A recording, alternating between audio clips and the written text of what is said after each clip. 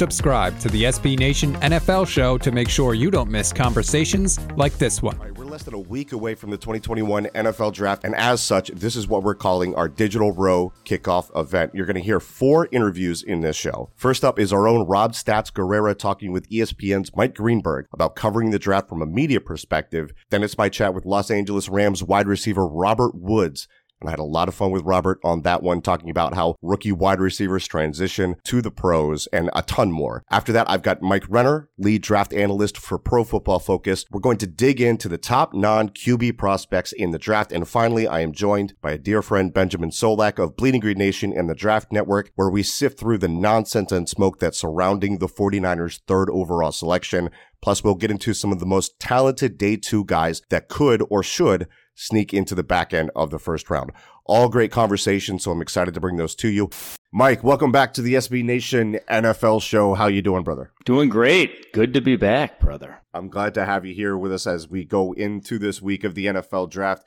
And Mike, as the lead draft analyst for Pro Football Focus, I think it's pretty obvious what we're here to talk about. So let's do it. Let's talk some 2021 NFL Draft. What I wanted to run through here is some of the top of the board non-quarterback prospects. So we're talking outside of Trevor Lawrence, Zach Wilson, Justin Fields, who run 1, 2, 3 on your board. Somebody known as a top evaluator in the NFL said that LSU's Jamar Chase was the best wide receiver prospect since Julio Jones back in 2011. Do you agree with that? Does it matter? Should he be talked about in that Julio tier? What went through your head when you saw that take? I mean, Julio wasn't even the first wide receiver drafted in 2011. It was AJ Green. But I didn't evaluate Sammy Watkins. That was before our time doing this at PFF. I did evaluate Amari Cooper coming out. That's a toss-up to me. Him versus Amari Cooper. Okay. They both have their strengths and weaknesses. I think Amari Cooper is a little bit better of a route runner coming out, because also you got to see his junior year, which was his massive year. Chase's sophomore year was his massive year. So that one, honestly, splitting hairs at that point.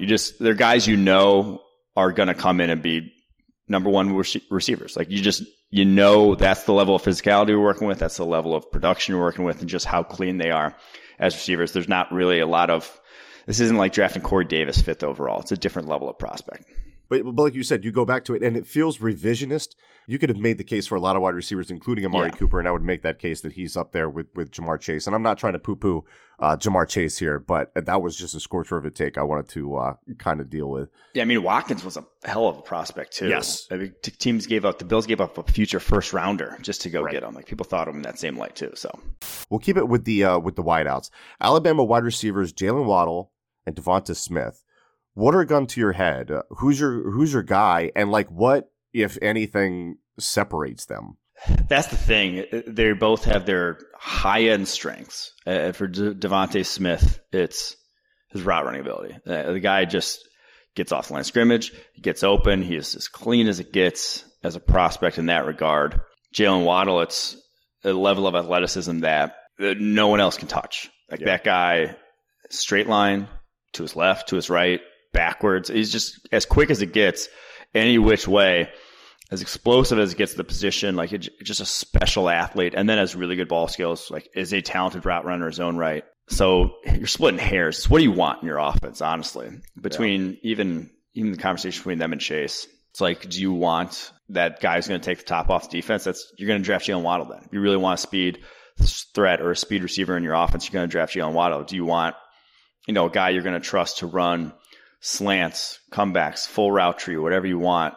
That's probably going to be Devonta Smith then. It really is kind of what are you going to ask this guy to do?